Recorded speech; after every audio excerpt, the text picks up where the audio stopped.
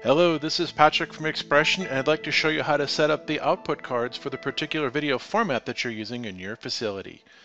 Under Edit, come down to Hardware Setup. You'll see there's Matrox card in the input-output cards. I'm going to double click on it, or I could also just click the Configure button, and up pops the frame buffer setup menus. You'll see right away that you have the board configuration. It'll tell you what board you have, and we only have one in here. For those of you who have all the options enabled, you could change this to multiple outputs. We're going to worry about the two fill key output setups for now. The Genlock settings probably is going to be black burst in your facility, and the standard for your black burst, what is it probably set at? Most likely it's NTSC 720/486. It might be 1920. By the way, it could also be tri-level sync. So we'll leave this right now set to NTSC 720/486. The next thing I'm going to do is go to Output, and I can choose the video standard or format for my card, whether I want it to be a PAL, NTSC, several different variants of 720p or 1080i, as well as 1080 frames per second. I'm going to say that I want mine to be 720, 1280, 720, 5994. I'll choose that. I'm going to leave this as external keying, meaning I'm not passing the video into the box. I'm passing the output to a switcher that's going to key it for me. I can have it as shaped or unshaped.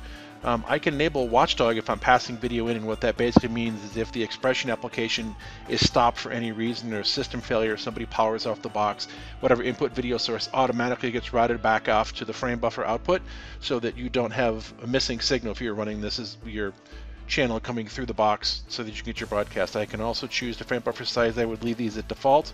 The buffer rate should be 4 for Q, and pre-Q should be 3.